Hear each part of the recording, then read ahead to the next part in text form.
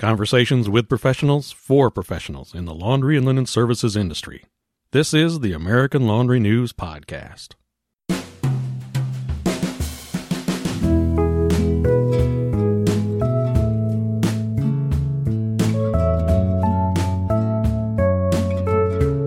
Welcome, everybody. I'm your host, Matt Poe, editor of American Laundry News, and during this podcast, we'll be talking about laundry construction, from the design process to current construction trends. Joining me on the phone from Charlottesville, Virginia is Ed Kwasnick. Ed is Director of Business Development for ARCO Murray, a design-build construction firm that has completed more than 4,000 projects across North America. Ed has 26 years of hands-on experience designing, constructing, and operating laundry facilities, so he's just the person to tell us about laundry operation construction. Ed, thanks for being on the podcast. Matt, thanks for having me, man. I really appreciate it. So first off, what's trending in laundry construction? Is it up or down? What factors are influencing whether or not an operation builds?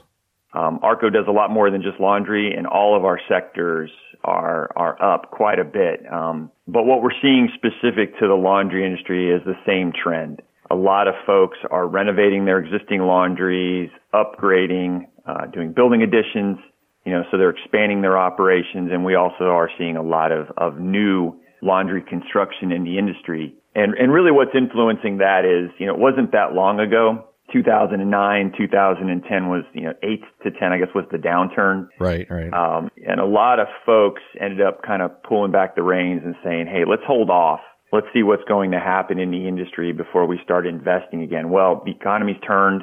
We're seeing, hospitality is up, F&B is up, industrial is up, all of the major sectors, and healthcare continues to be strong regardless. And so what we're seeing now is folks that have held off on investing in, expanding, investing in new facilities can no longer hold off anymore. And so across the board, we're seeing new builds.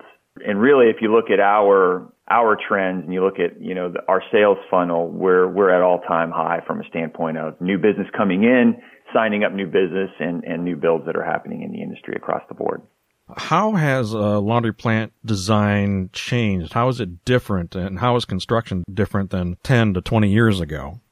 So it's interesting. If you look at an older laundry facility that's been added on over the years, I think you can physically see the trend. And one of those trends is we're going up now instead of out. So if you've ever been in an older laundry facility, you'll notice that maybe it was built in the 60s or 70s and the ceiling height was 16 feet.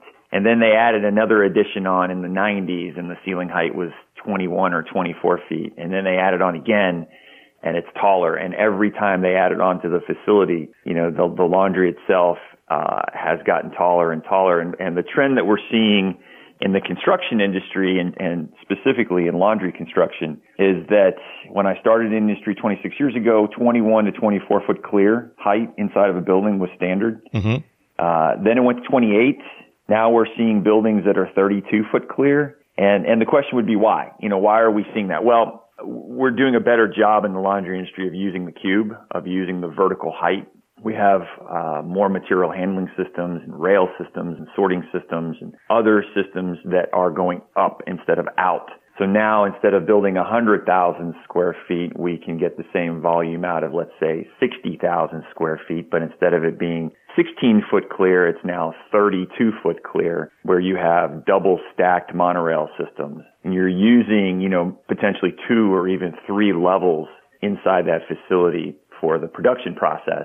And again, what that does is it reduces the square footage. So the actual building isn't as big from a square footage standpoint, but from a volume standpoint, you have very similar volume inside that facility.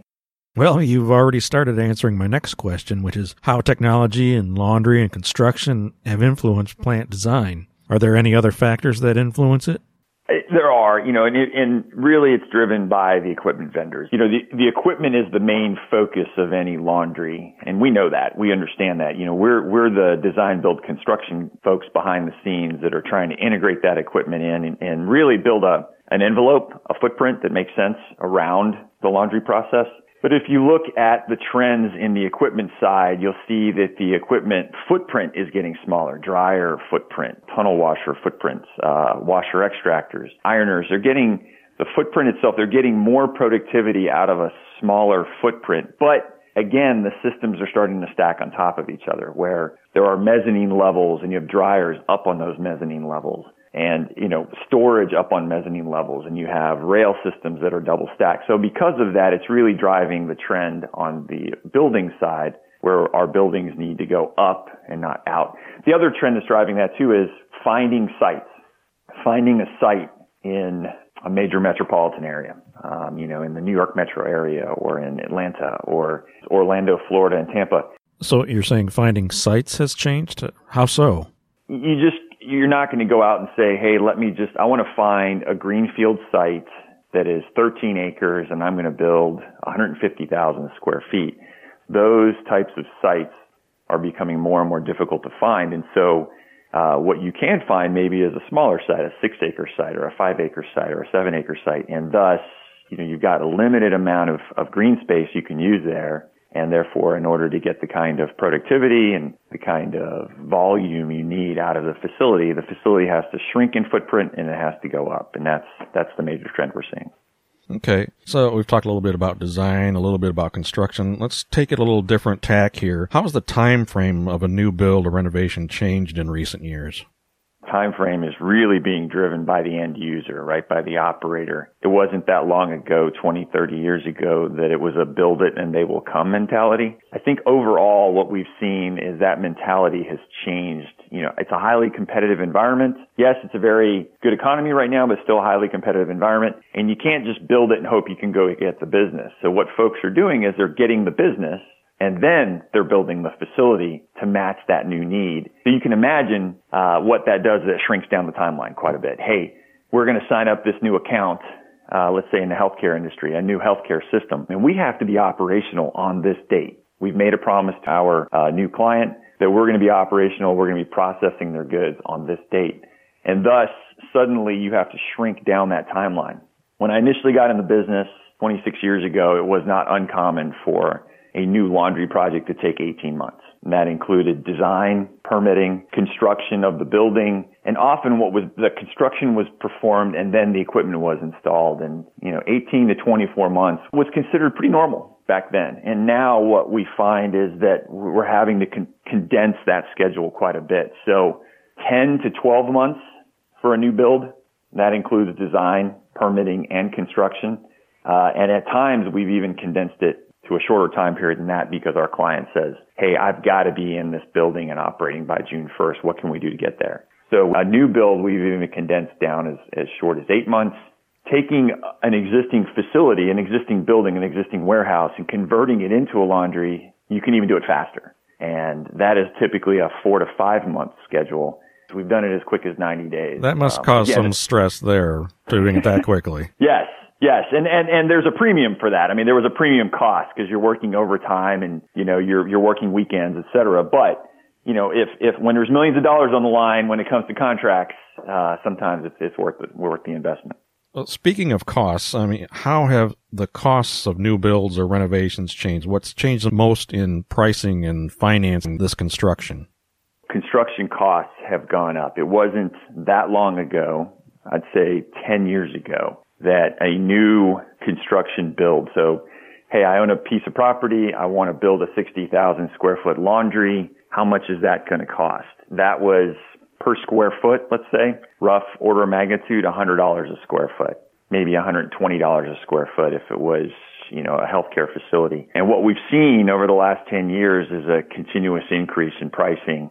Some of it's driven by steel costs and tariffs. Some of it's driven by construction product costs going up. Much of it is driven by the labor market. So the cost of plumbers, the cost of electricians, et cetera, as those folks get busier and busier and there's less and less of that talent, subcontractors are having to pay more to either go get the talent or keep the talent. And thus they're passing that on to the general contractor, who's us. And then we're passing that through, of course, to the end user. So what we're seeing now is, costs are more in the $140 to $170 a square foot range for something that cost closer to $100 to $120 10 years ago. What are some design elements that operations are asking for today that they hadn't asked for in the past? What we're seeing across the board, and this is in healthcare, this is in hospitality, food and beverage, industrial, the industry is professionalizing. When I first got in the industry 26 years ago, it was not uncommon to walk into a wash floor and that was covered in water. People were wearing boots that, the lighting was a little suspect. It might have been a little dark in there. That was acceptable to a certain extent, and it's no longer acceptable. We've raised our game as an industry. We're using less utilities. We're providing a safer work environment, and we're providing a more professional work environment, and not just professional for our management team or for sales and service, but for our production team as well. And so, what we're seeing in the design of a laundry, there's really two sides to that. There's the production workflow side, but there's also the envelope, and so what we're seeing within these new facilities are larger break rooms with better amenities. In healthcare environments, we're seeing partition walls that are dividing clean and soil, but we're also seeing decontamination rooms where people can walk from the soil side and degarb from their PPE and then walk onto the clean side with restrooms in that area. We're seeing brighter, lighter facilities to provide a better working environment and a cleaner working environment. A lot of delinting type fans or other types of equipment to keep the lint to a minimum. So a lot of the trends that we're seeing in design have to do with making that environment a better work environment for the employees, a safer work environment, and even just a better show place when you're bringing customers through. It used to be, I don't really want to take my customer into my laundry because it's not exactly the prettiest place to work. And now you're having to compete with other companies that are hiring those production employees. You want that work environment to be something people can be proud of. The other thing we're seeing also to provide a better work environment, especially in southern climates, is spot cooling. Laundries tend to be warm, and that's probably an understatement. They tend to be hot. And so providing a cooler work environment where folks can be comfortable, we're seeing more and more of those trends from a design perspective. Last question here. The industry, it's not only industrial plants. We've got the on-premises laundries. What's trending in terms of OPL builds and renovations? Yeah, so that's an interesting question. And so what we're seeing right now is, when we talk about OPLs, we're talking about OPLs at hospitals, we're talking about OPLs at hotels, and the major trend for years was put the laundry in the basement. And then, at that point, what we've seen is that was fine for many, many years. The laundry in the basement. And on-premise laundry, there are major benefits of having that on-premise laundry for the hotel or for the hospital. Mostly because it's a captured entity and it is there to serve the needs, of the hotel or hotel chain or of the healthcare system. One of the negatives of that is it's confined. It's confined within the basement of the laundry, literally when it's captured and it's in-house. And so what the trend we've seen lately is, hey, we've reached maximum capacity of what we can do. We're a healthcare system and we're continuing to grow and we're continuing to gobble up other healthcare systems, and we need to meet our laundry needs. But all we can get out of that laundry, it's a one-tunnel laundry with 2 ironers and a couple folders, and we've maxed it out. We're going 24/7, 365 or 364, and now we can no longer meet the needs of our system. So one of the trends that we're seeing is pulling it out. We still want that captured entity, but we don't want it in the basement anymore because A, it's confined and cannot grow any further. B, we really need that space for something of a higher value. It's on premise, and therefore we can do something with that space regarding, the rest of our healthcare system. So let's pull that OPL out and let's put it in a different location. Maybe that location is on campus. And so maybe it's a new build on campus, or perhaps it's maybe part of a new construction project. We're looking at a project right now where they're looking to do a parking garage, a central sterilization facility, and laundry all in one. Oh, so, combining those three things together? Yeah, the central sterilization makes sense. Having that right next door to the laundry and then the parking garage. They're kind of combining them all because that's the space they have on campus, and they need the parking and they need the sterilization. And honestly, they need to go ahead and expand their laundry. They could double the size of it tomorrow and still not have enough capacity. So what we're seeing with OPLs is let's pull it out of the basement, out of the dark, dank basement. Let's use that basement for something of a higher value, and let's move it either off campus or keep it on campus. And let's continue, for folks that are committed to continuing to have that capture service in-house and see the value in being able to control their own quality, their own delivery, et cetera.